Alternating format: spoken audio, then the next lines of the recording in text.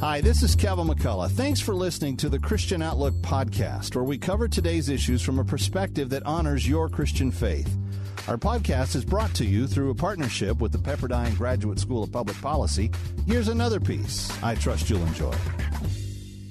Some years ago, my guest this hour was, by his own admission, living the high life.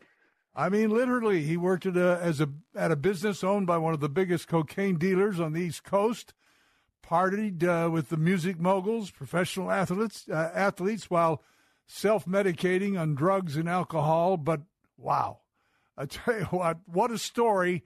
And it's a dear friend's story because for years now, he's been walking with the Lord and bringing hope and healing to thousands of others. Craig Brown is our dear and longtime friend. Many of us here at WAVA have had the privilege of working with him while he was our local sales manager for a number of years here at WAVA. Since 1999, also serving as the recovery pastor and director at Church of the Redeemer in Gaithersburg, Maryland. And now, on top of all of that, he's written a powerful new book. That's what we want you to know about this hour. It's called Stop Hiding, Start Healing. Craig, my friend, I look forward to this visit. Thank you for joining me. My dear, dear brother, thank you so much for inviting me on, my friend. Well, I'll tell you, we go back a long way, clear back to when I first came in 1997. I still remember those early days together here, and you served the Lord so effectively while you were here. But God obviously brought you through some real firestorms that now he's using you to bless others with. So thank you for your faithful witness. Oh, thank you. Thank you, Don. Yeah, it's interesting. I was thinking when you and I first met, let's see, 97, I was about 12 years out of that deep, dark pit of drug use and alcohol and that just depressing, painful, muck and mire I was in. And so I was 12 years out of that when you and I first met. I was thinking about that.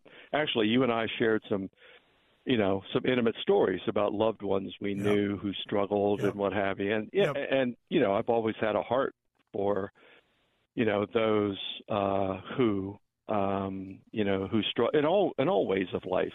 And Craig, what started the whole thing? What's your testimony about how it began? And really, I think I read that you got a revelation of some sort that you were going to end up a dead man if you didn't change your ways, right? Yeah, absolutely. Don, as the first chapter of my book, the pain in my life was greater than my fear. And, that's something that all of us use in ministry as a gauge, in someone, if they're ever going to get well, has the pain level surpassed their fear of change and their fear of getting well? And I was standing next to my dad's bed in the intensive care unit when he was very ill, and they had told us he has hours, whether he will live or die. Now, I was clean and sober about 6-7 years at that time. But the Lord, and this is amazing how God does this, because my dad and I, Don, honestly, we weren't that close. And that was part of the reason. I had searched for just acceptance and for meaning and purpose. And he just wasn't giving me that. And so I was searching everywhere to belong, and as a result, I medicated all the pain. I just used drugs and everything else to medicate the pain and hide.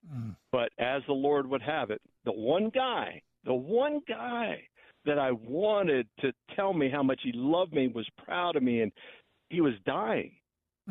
And the Lord brought me right to his bedside in an intensive care unit. And this is when the pain in my life was greater than my fear of changing. It changed my life forever. Standing there, it shook me to my core as I stood at the foot of his bed with all the cables and everything attached, and that was it. Up until that point, I had numerous near-death experiences. Up until that point, And I had been searching. And so I left that hospital room, Don, and I prayed. And for the first time in my life, just a prayer, and no one led me, just a prayer of, God, I can't do this anymore. Yeah. I cannot do this anymore. I cannot go on anymore. And I just said, come into my life, Lord, take over my life. Please take this pain, take this shame, take this hurt. And I cried my eyes out for over an hour.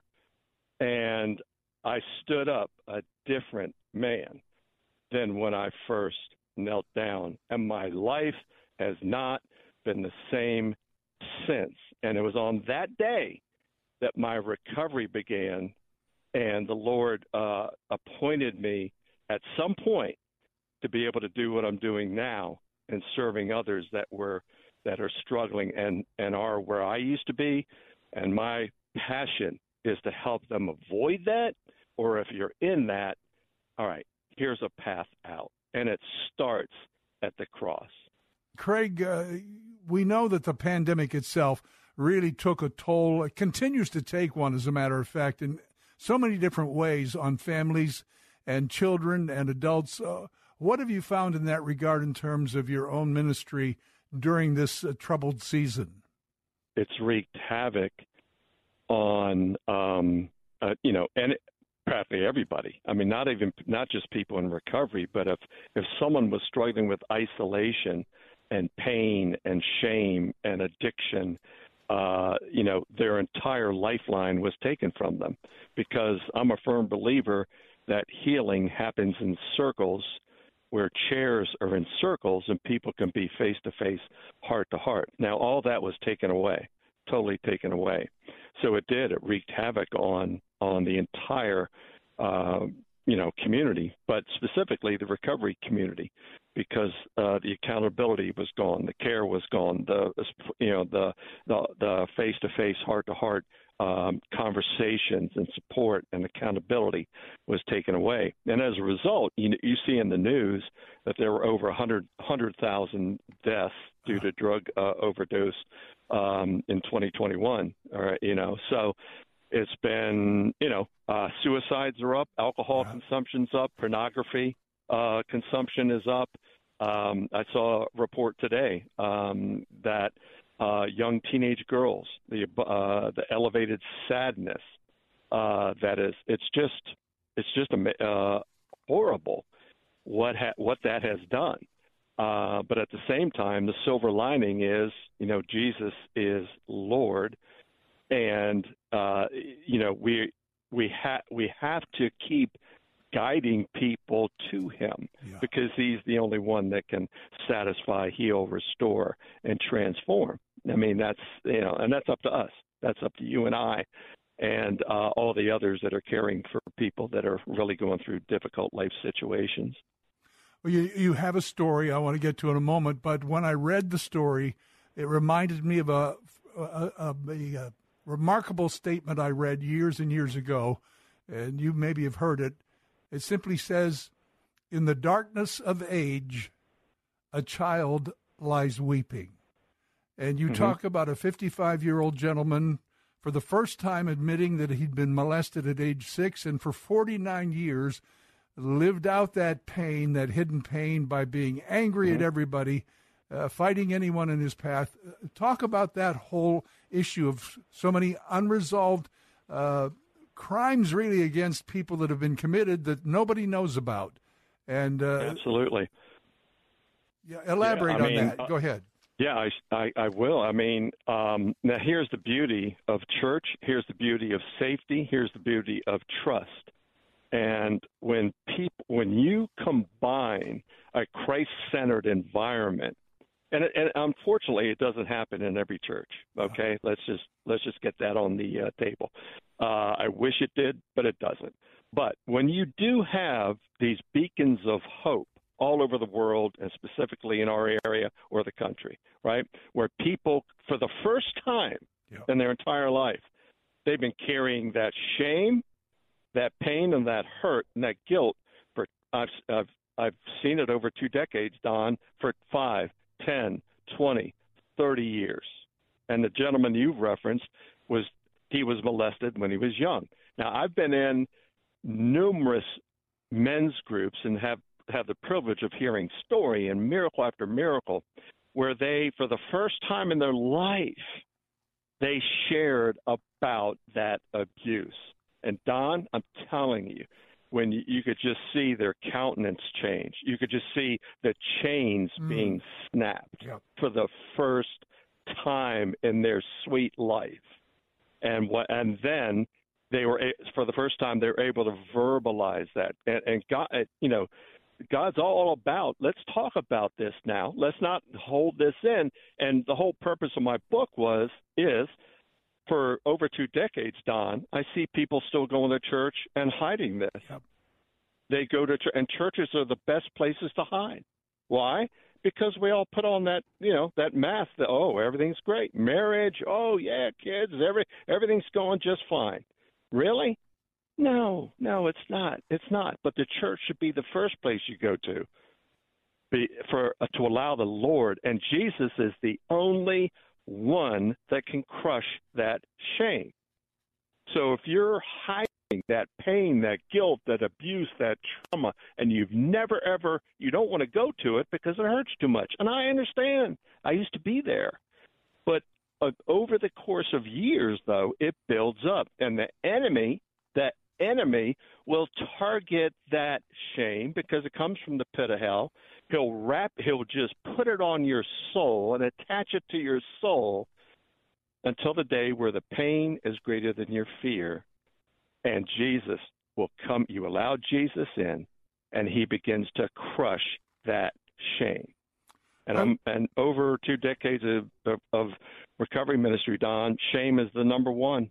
It's number one in keeping good people in bondage to their pain. And churches need to be the place where you can just be an environment where, please, come to the pulpit, come to the altar, and just allow the Lord to come in and touch those painful areas of your life. Well, it'll change your life forever. Now, speaking of some of these people you've cited in the book, I did want you to tell about the fellow. The story jumped out at me.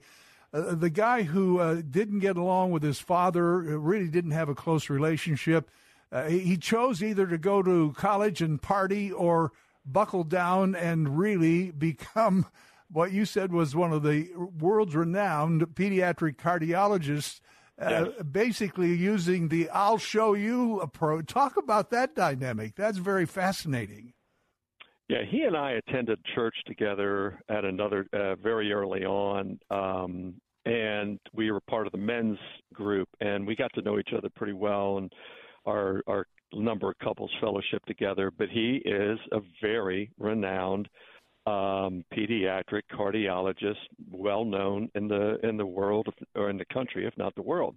And he's down at Children's and different hospitals. But he and I were sharing about our past together, and it was very, very similar.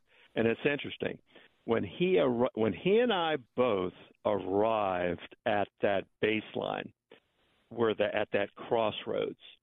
He was flirting with the idea as well as just forget it, go to the party, just medicate, just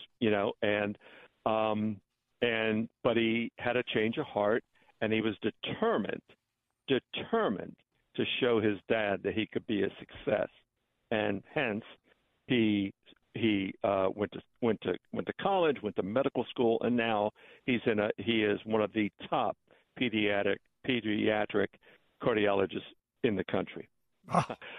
I, on the other hand, I made the decision, the polar opposite of my dear friend and doctor, and said, you know what, I just don't care. I just don't care. I don't have the self-discipline. I don't have I hate school. I don't have the self-control. I have no mission and purpose right now in my life. So I'm going to go work at this business in Washington, D.C. And lo and behold, it's owned by the biggest cocaine dealer on the East Coast. And I got sucked up into that drug life, and it was an absolute disgusting painful experience for all those years until, the healer came and set me free. But two very, very similar backgrounds, two stark, just total different outcomes, which is amazing. But it all began with a decision. And most addiction begins with a really bad decision. And that's what happened to me. Well, you also, I'm interested in some of these stories that unfold, the way God uses people in different circumstances. And in the case that you mentioned in one of the stories, you said, "I'll never forget the day the Lord nudged me to go confront Mike." What's that all about? Oh, wow. Mike, the Lord used Mike to, I don't know what word to use, launch or enter, begin with abundance of empathy, my ministry to people, guys in particular, that struggle with drugs, alcohol, and all kinds of addictions. And after I met Mike at church, and every encounter, I smelled alcohol in his breath. And this happened over weeks and months until one day after church, I went to my wife, Debbie, and I said, the Lord's really inspiring me to go confront gently, lovingly, biblically, Mike. And she goes, "Go for it." So I drove to his house, and thank goodness he wasn't there. So I breathed a sigh of relief, got back in my car, and drove away. I'm like, thank you. And who calls me as I'm on 270 North? Mike. "Hey, I just saw you. Hey, you were at my house." I'm like, yeah. Wow. And he goes, "Well, I'm home now." I'm like, and I was, Don, seriously, I was at my exit. I went off the exit, went over to the other exit southbound, and went back to his house. And I sat in his living room lovingly. And I said, "You have a real problem with alcohol, don't you?" And he was shocked, absolutely stunned. But I've loved him from that day, and I've been there for him from that day. He went through a major just life challenge, divorce, and other issues, but he came back out on the other side as a result. Wasn't me, was not me, but the Lord used me lovingly with an abundance of empathy, and I just thank him to this day. And Mike is one of my dearest, closest friends. Craig, I wanted to ask you about what advice you'd give to anybody who has a friend, a family member, a loved one, and maybe obviously or maybe not so obviously, you just suspect they're in trouble with some kind of an addiction. How do you bridge that gap? How do you broach the subject, I guess? Yeah, very hard to do, Don. Extremely hard to do, especially when families have that individual living under the roof. They notice the behavior changes. They notice the erratic sleep behavior. They notice attitudes and anger, withdrawn, isolated, etc., or the peer group they hang out with, or what have you. And that's just young people. Spouses, same thing.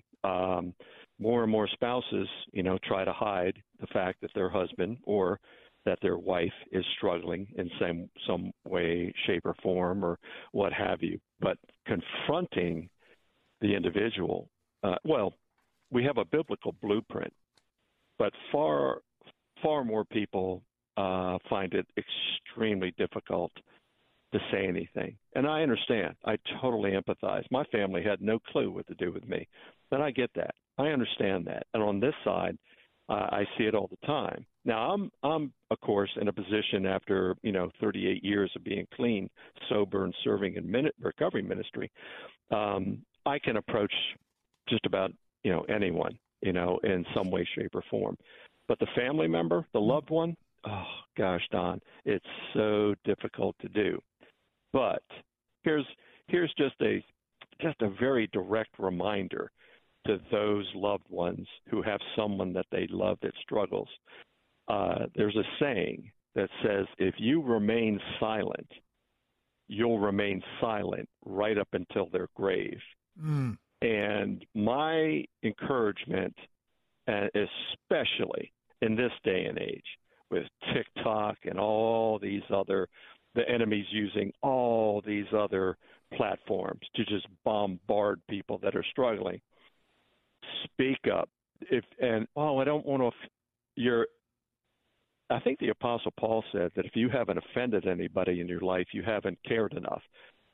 Who cares if you offend them? If they are struggling and heading down that path of destruction, say something. Get in their face lovingly. You have to put parameters in place, guidelines, action plans, and that's where Christ-centered recovery ministries come in to help families all the time. We have for the last 23 years, and if you feel ill-equipped to do it yourself, well, you look online, maybe find a Celebrate Recovery or find a good Christ-centered counselor or others, or an addiction counselor, Christ-centered, a Christian addiction. They're out there. I mean, they are there. There are resources that abound if you feel ill-equipped to do it yourself. We touched on it earlier a bit, Craig, but really the one place where people ought to be able to get help is too often the one they can't, and that's the church. What can churches do to be more effective in these areas? Well, they should be a little bit more transparent, bold, and speak from the pulpit about pain, shame, guilt, and other life issues, especially post-COVID. They should really be intentional about reaching the congregation at the pain level because, oftentimes pastors, they may not be totally equally yoked with the tenor or what's going on in the congregation. They may think they are, but, especially post-COVID, everybody is struggling with something and everybody is hiding from something. And so, the atmosphere at every church, wherever the gospel is being preached, should be more intentional about talking about the difference between secular recovery, for instance, and Christ-centered recovery. Secular recovery is all about getting clean and sober, and that's great.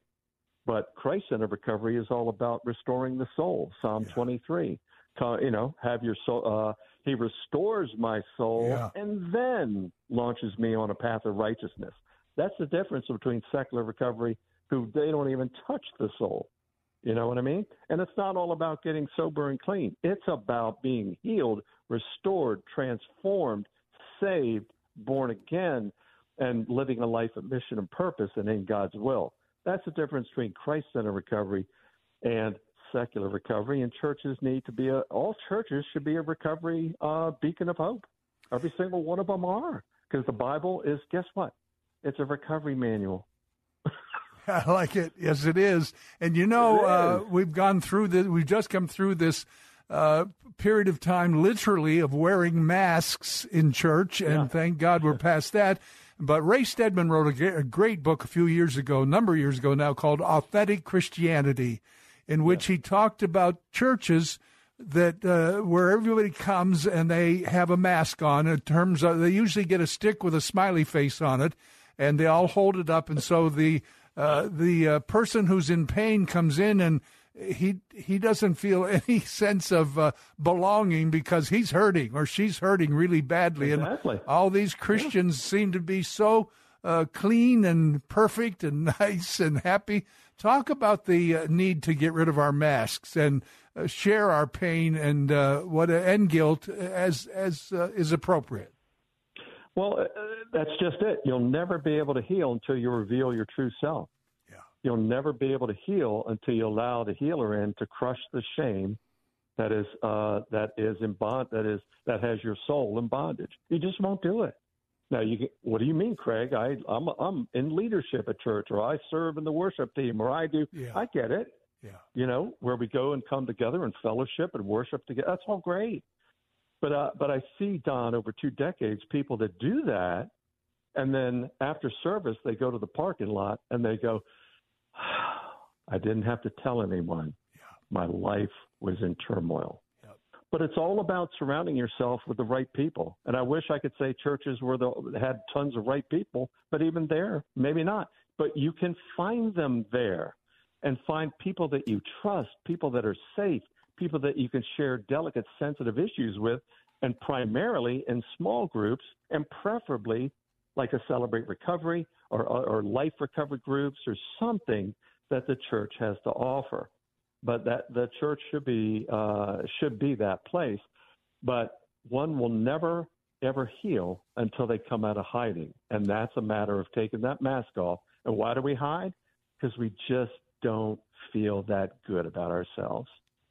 But when you have that love of the Lord and the power of the Holy Spirit, and you allow that to work in your life by taking off the mask and you stop hiding, start healing, He will come in and He will work miracles in your life. But we have to come out of hiding first and meet Him at the cross.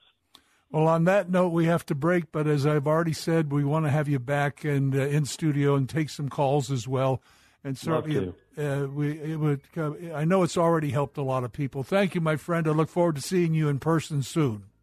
Absolutely. Love you, Don. Take care. Love you too. Craig Brown, one more time. He is, of course, an author, obviously. Stop Hiding, Start Healing. He's also the recovery pastor at the Church of the Redeemer in Washington, D.C. I should say in the Washington, D.C. area, up in Gaithersburg. And they have a recovery program there that's been going on for years that he's been providing leadership for as well. Thanks for listening to Christian Outlook. Our program is coming to you today in partnership with the Pepperdine Graduate School of Public Policy. It's America's most unique graduate leadership programs offered on Pepperdine's breathtaking campus in Malibu, California. Learn more at publicpolicy.pepperdine.edu. If you enjoy our podcast, take a moment and tell a friend to subscribe today.